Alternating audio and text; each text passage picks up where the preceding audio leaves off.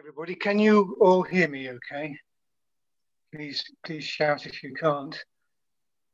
Whether you can hear to say that, I don't know. I thought I'd use a koan today, and hopefully it follows on from Rosh's talk yesterday, where he was speaking about squandering our lives.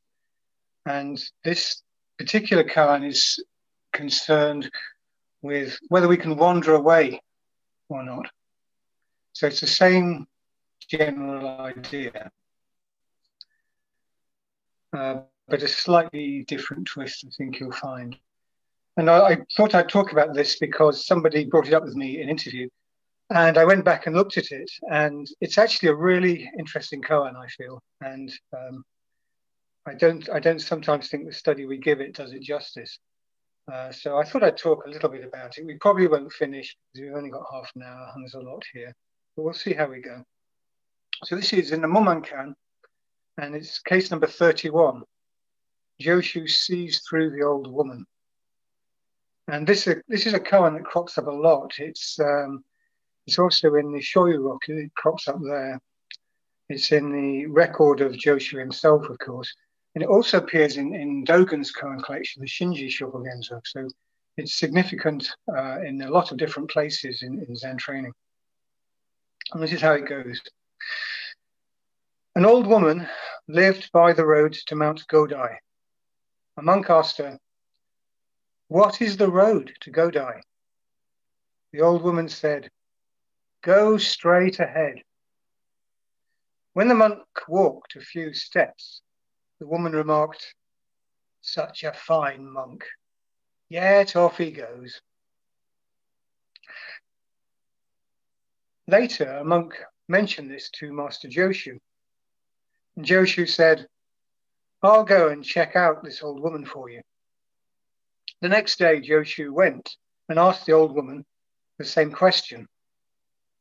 And she answered in the same way. Joshu returned to his assembly and said, "I've seen through the old woman for you." And then Mumon wrote a commentary on this. The old woman knew how to work out a strategy and win a victory while sitting in her tent. Yet she is unaware of the bandits stealing into her tent. Old Joshu is skillful enough to creep into the enemy's camp and menace her fortress.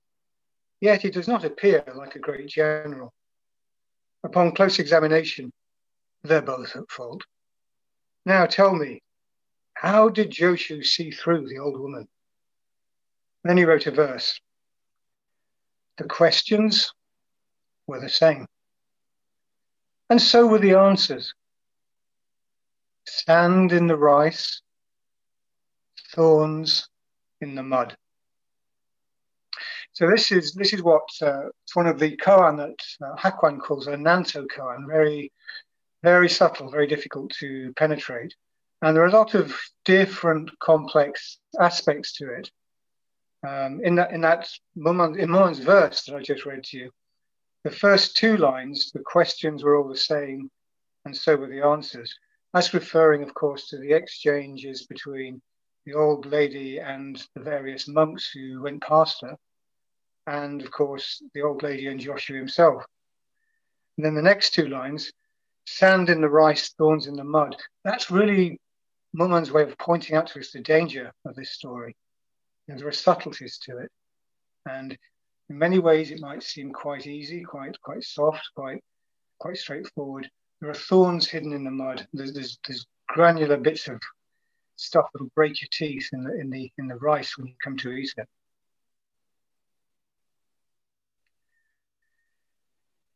And the traditional approach to this koan is to focus on that last question Mumon asks. Now tell me, how did Joshu see through the old woman? That's where the work starts. But I'd like to spend a bit more time on the rest of the koan because I think it raises some interesting questions. And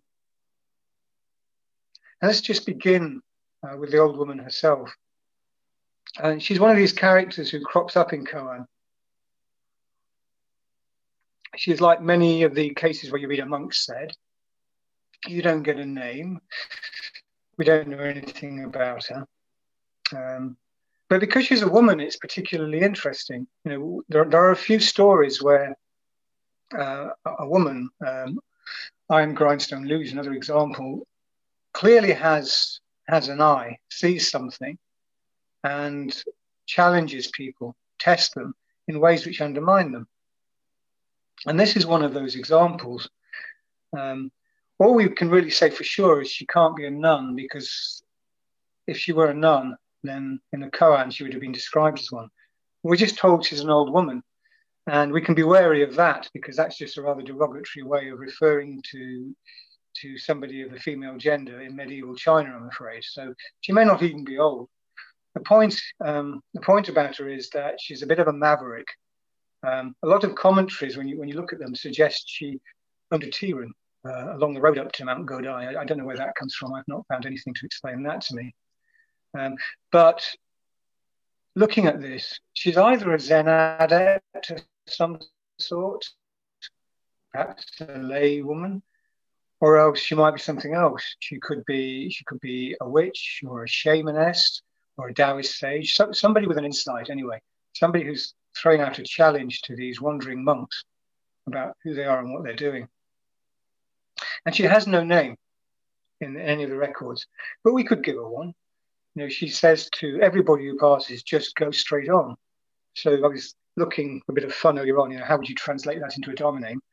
It would come out as Jiki Gyo. So, you know, this old lady could have a name. We could give her one to make her feel more familiar to us, Jiki Gyo. And she lived at the foot of Mount Godai, which was apparently not far from where Joshu himself had his temple.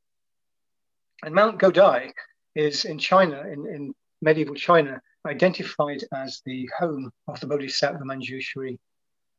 And for those of you who don't know, Manjushri is the Bodhisattva particularly associated with Prajna wisdom, with the wisdom of emptiness. And Godai, or Wutai in Chinese, is identified as his home, his cool, clear home, which is referred to in the Avatamsaka Sutra. And somebody came along at some point in early Chinese history, read the sutra, looked at the topography of that mountain and said, maybe this is where Manjushri lives. And a tradition arose that if you made pilgrimage to Mount Godai, then if you were really virtuous and holy and humble and had the right attitude, visions of Manjushri may appear to you on the mountain, you know, riding his golden lion through multicolored clouds. Or else, in other stories, he appears as a wandering beggar or an ascetic, or even a monk, a hermit, who just appears miraculously out of the mists on the mountain and posits some challenging question or insight and then disappears again into the mist. So Mount Godai became a very popular place of pilgrimage in China. And I think even today, I haven't been, but I think even today there are many temples there, and there are many great schools there, and there are famous hermits and sages associated with it, like Cold Mountain, Han Shan. He's supposed to have lived somewhere in the foothills of Mount Godai. But we have this situation where here's the old woman, and there's a monk wandering along the road, and he comes up to her and says, "What is the road to Mount Godai?" And it seems to me that just reflecting on that very question is a really powerful thing. You know, what is the road to Mount Godai? You know, what does that question mean? What's it saying about us when we ask it? And we ask it all the time in different ways. There are many roads and many paths that we can go down. And it's quite a, I think it's quite a potent question when you treat it as a koan and just sit with it for a while. What is the road to Mount Godai? I mean, quite a lot comes up for me, and I'm wondering, for any of you, could you say what comes up for you in relation to a question like that? What does that question mean in your own life?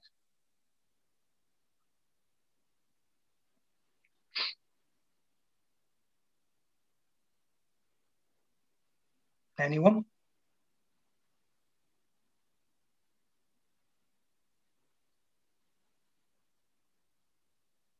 What is the road to Mount Godai? My You life. could understand it another way. Yeah, you could say that. That's good. Yeah. Anybody else?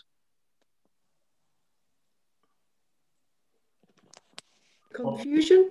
I wouldn't know which way to go, so I would be confused and muddled. Thank you. What should I do? Yeah.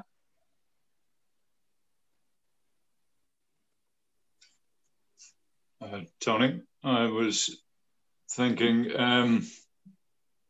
it's right here in front of me. Mm-hmm.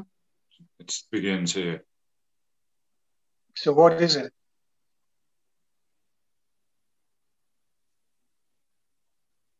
This next breath, maybe.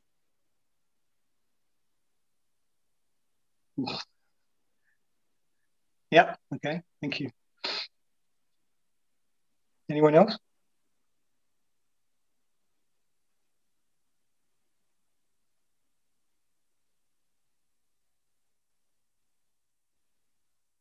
I think it's a very interesting question. What is the road to Mount Godai? How we respond to that is the more we reflect on it, the more there is that we might say about it. And there's a fundamental aspect of being human, which I think is wrapped up in a question like that. Humanity has always been migrating from one place to another. Ever since we got up off 4 legs onto 2, we seem to have been walking, going beyond, moving across continents. It's in our DNA, I think. We're not very good at just staying still. We're always wanting to be moving on to somewhere. And we'll always kind of create a place to get to, with Shangri-La,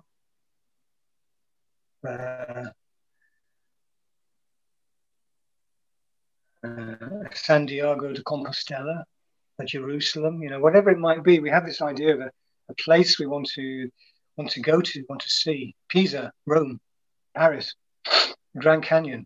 These places, they have meaning to us. They start to acquire symbolic and very powerful significance for us, and we want to go to them.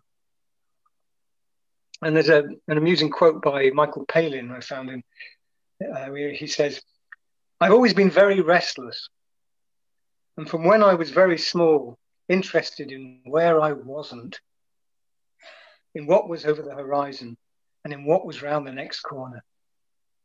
And I think that's a basic part of the way we are. This question, what is the road to Mount Godai, is part of what makes us human beings, I think. And it's not necessarily a negative thing. This is Barry Lopez in his book Horizon, very aptly named. When a boundary in the known world, say a geographical one, becomes instead a beckoning horizon, the leading edge of a farther destination, then the world one has never known becomes an integral part of one's new universe. And I think we get drawn into the horizon, into moving beyond where we are. And he says that our question then becomes, if we dare to ask it, what's out there? What's out there? What's beyond? What's beyond our knowing? And he asks whether perhaps if we don't do anything with that interest, we're just awaiting the return of some other traveller bearing all the answers. Or instead, whether we're going to be a bit braver and turn our heads in order to better hear the call coming towards us from beyond that realizes us, releases us from the scaffolding. I like this, releases us from the scaffolding of our certainties. There's something about a question like, what is the road to Mount Godai, which is, it's inviting us to go beyond what we know. It's inviting us to seek for something less certain, but perhaps more expansive, more like the horizon. As the ocean meets the sea, boundlessness. And yeah, for myself, I've always, the minute I've seen a mountain, I've always wanted to get to the top of it. I never liked the idea of just sitting at the bottom and looking up to it. I always want to go up there. be on the top of it. And the interesting question is, why? Why? What's out there? What is it? What is it I'm looking for there? I have no idea. But I always feel I want to do it. And I've never regretted doing it. It's another interesting aspect of it. And, close behind questions like what's out there are questions like, well, what's my way out of this situation? How do I escape? How do I move on? And what is all this I'm worrying about anyway? And why am I so keen to be out there? All these questions follow on from that basic one. What's out there? So, to ask what's the road to Mount Godai, apart from its pragmatic usefulness, if you happen to be walking there, is actually quite a fundamental existential question if you see it in the car. And then the old woman says, go straight ahead.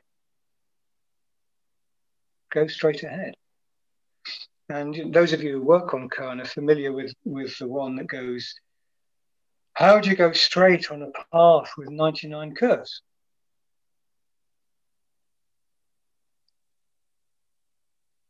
You go straight ahead.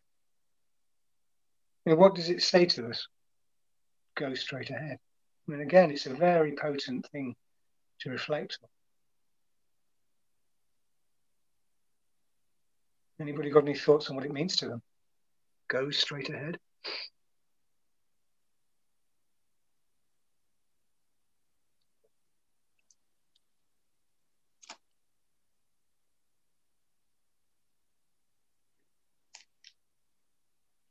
Sometimes straight ahead is perfectly obvious. Like it's perfectly obvious what the next thing to do is. Sometimes it's curiosity. I'd rather go another way, might be more interesting. But often if you go that other way, Miranda, which is straight ahead? Well, then it's straight ahead if I've turned around. Uh-huh.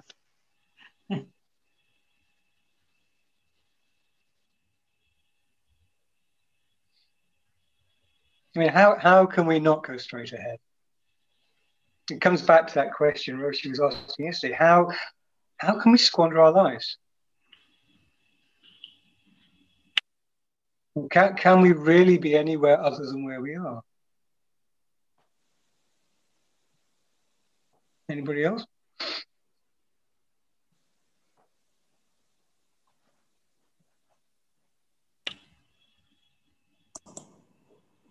Joe has something, Tony. You might not be able to see him on your tablet, though. Yeah, go ahead, Joe. Go ahead. Go ahead. Hey, Tony. For me, it just means the next thing, whatever that is. The road straight ahead is the next moment. That's it.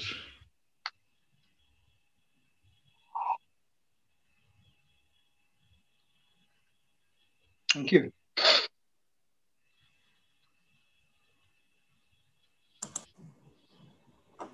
Tony, is it Hi. about not resisting the next thing? Well, you tell me. What does it mean to you? Yeah, I think it's not resisting the curves because then they become straight. Thank you.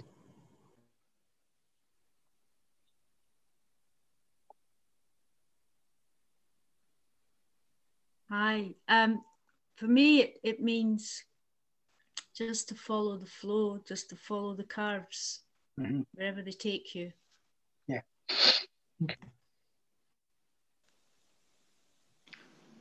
Hi, for me, it's mean not to go on the road, go through the forest or shrubs, more difficult way. Well, I believe there is some kind of road or something, so she didn't want to point exactly or take him somewhere. So she sort of suggested either to go as per intuition or follow the path, not to follow, I don't know, unknown ways. through the shrubs. I don't know. Thank you. Thank you.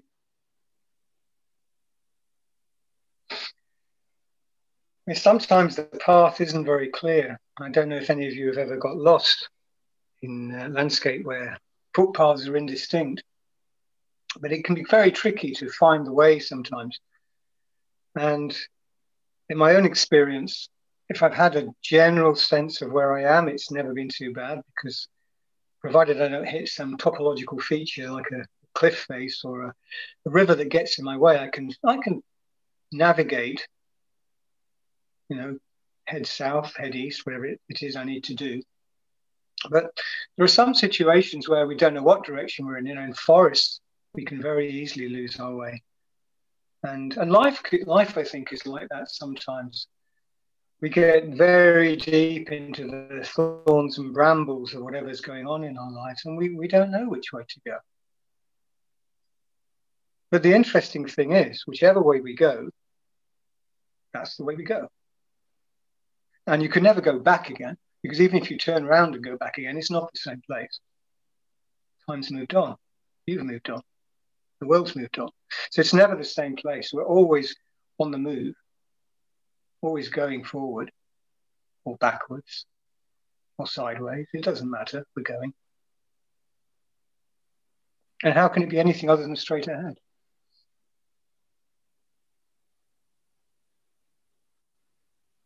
I think in many ways, my perspective on shikantaza and just sitting is very like walking. I think the two things are almost indistinguishable in some respects. You know, one is done sitting still, and one is done with feet moving. But in terms of the scenery, it's passing. You know, in our minds, as we sit, the scenery passes, whether it's our thoughts and feelings, or whether it's the sounds and the light flickering, the sun moving shadows around the room, whatever it may be, it's all moving forward or backwards or sideways, whichever way you want to see that. And when we go for a walk, it's the same. The landscape comes towards us and comes past us in a kind of parallax motion. So as you walk forwards, it's like the trees you're passing are moving backwards past you. And as Dogen Zenji once famously said, the Blue Mountains are constantly walking. And the landscape is not static, it's dynamic, we're part of it. And our sensations, our feelings, our perceptions during Zazen are the same, they're dynamic, they move. And I was really interested to see, I was looking at a book by Trungpa Rinpoche called Glimpses of Abhidharma, and he makes exactly this analogy. There's something wild and open and unknown about the landscape we pass through when we sit. And the practice of meditation is just to be there and notice it and then let it pass. And when you think about it, going for a walk is no different. You move through landscapes, you have encounters, it all changes, the people you meet change, the dogs that have walked past you change. It's all changing all the time. You have the encounter and then you move on. So in many ways, to go straight ahead is just to sit. Just to be here in this moment. Encountering whatever comes to meet us.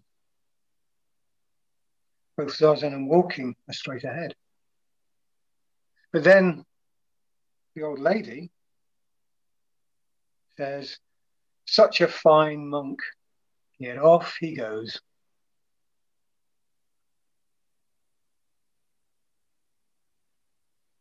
Have you any sense, do you have any impression of what this might be saying to us?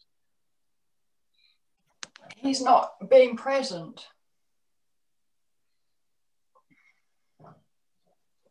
He's seeking, searching. Okay. Yes, thank you. Tony, it reminds me of the Little Prince watching all the people going to and fro and wondering why they were so unhappy where they were while he just stands still and watches them. She's like the Little Prince, I think, watching them go past. Where are they going? I like that, thank you. That's nice. I think the old lady was the Bodhisattva. She was Manjushri, and the monk had actually found him, and yet he walked on by. So I would say it. Yeah, that's nice too. Tony, I was going to say I like the analogy of the walking the mountain, because it has that aspect, as you said, of going towards a goal, wanting to get there. But a friend who doesn't quite understand the purpose of it would say, so you walk up the mountain in order to walk down again. Yeah, that's it. Straight ahead. Interesting, isn't it? But the old lady's voice, the rather disparaging comment, off he goes in his finery, is a bit like the voice that says, I don't think I should go out today because it's raining. I don't think I'll make that step or go that first step because of this condition or that condition. And in that way, many wonderful walks can be missed. If you listen to that voice too much. Yeah. Or if we go off for a walk and we take all our preoccupations with us and spend the entire walk doing nothing but dissecting those, maybe we miss the walk.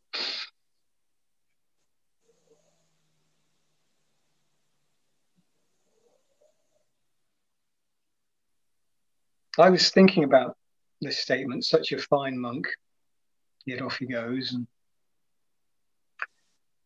just letting it sit there for a while. And it occurs to me that another way she could have said it is, such a fine monk, you'll never get there. You'll never get there. Is this the way to Mount Godai? Is this the way to an encounter with the Bodhisattva of wisdom? Yeah, but you'll never get there.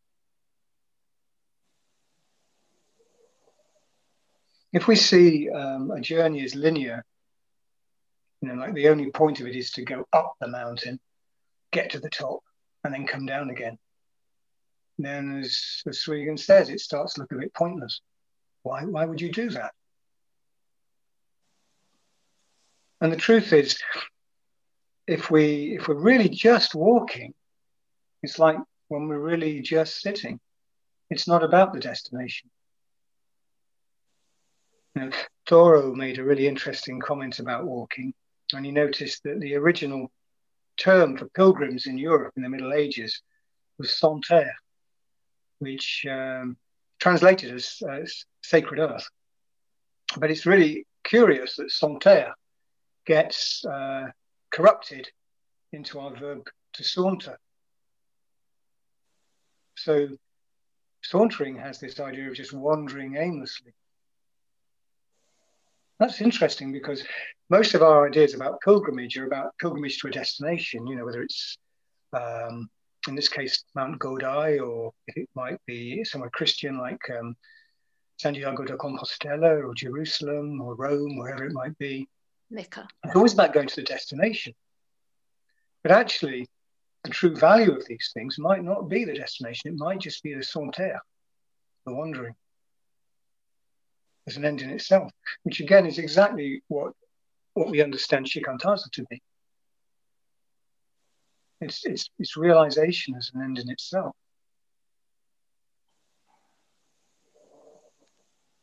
And these things are sometimes hard learned.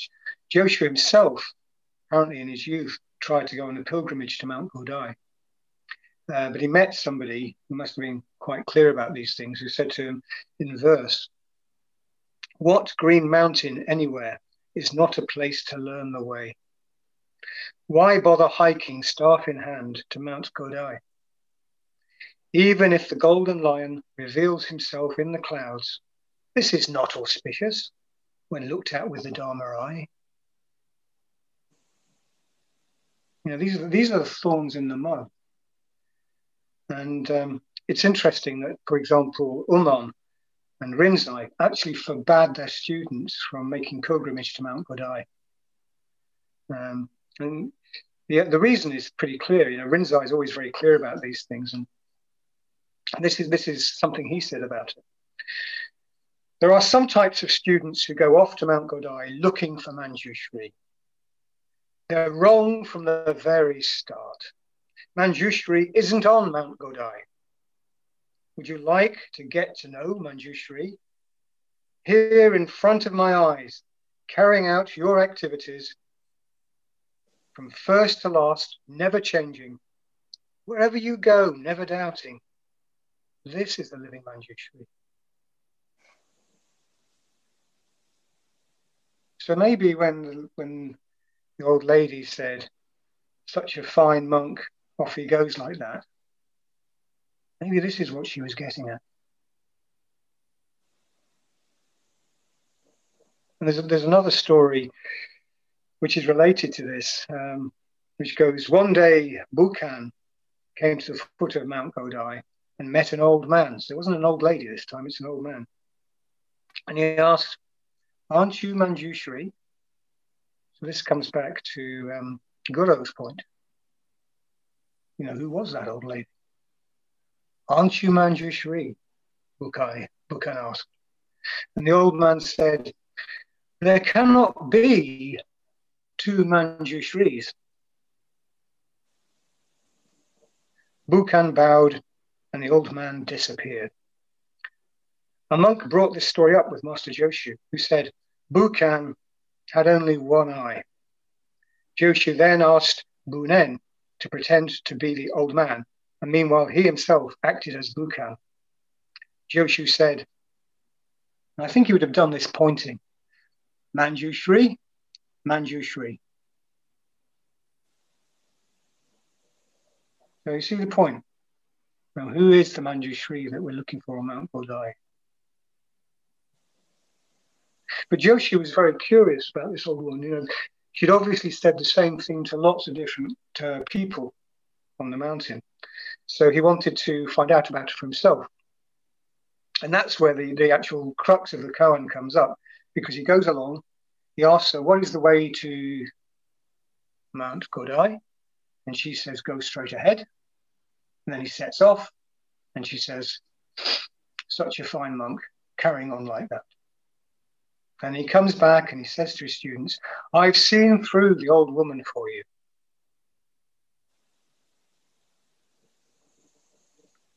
And we're just about out of time, so I'm not going to say much more about it now. But I'll read you one more story, which hints at where this is going. Master Joshu asked a new arrival at his temple, where have you come from? The monk said, Mount Godai. And Joshu asked, did you meet Manjushri or not? And the monk held his hands in the mudra of Manjushri. And I checked this before we sat this afternoon. He did that.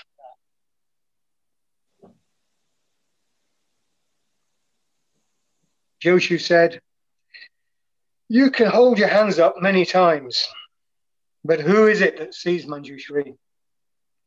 The monk said only, those who get nervous. And Joshu said, without seeing the skein of geese in the clouds heading south, how can you know that cold is coming to the northern frontier? So the map is never the territory. You have to go straight ahead. We have to go straight ahead for ourselves and see for ourselves. And then that way we find out whether the road is steep, difficult, or open and easy.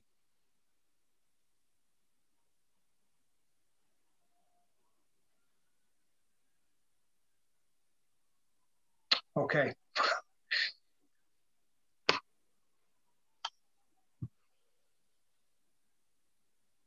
Pretty much out of time, but if anybody's got anything they want to ask or come back on, please.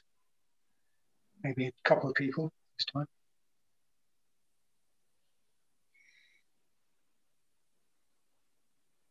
One thing Thank you, Tony. One thing that struck me was just the importance of asking the question. Yeah.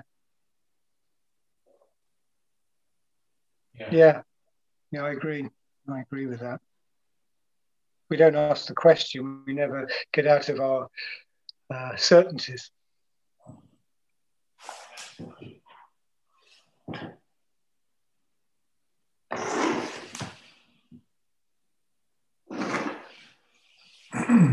So, to come back to what Roshi said yesterday, how can we squander our lives? Well, the answer's in the question, really. If we ask the question, then we begin to find the answers. If we don't ask the question, it's just stagnant. Tony, thank you.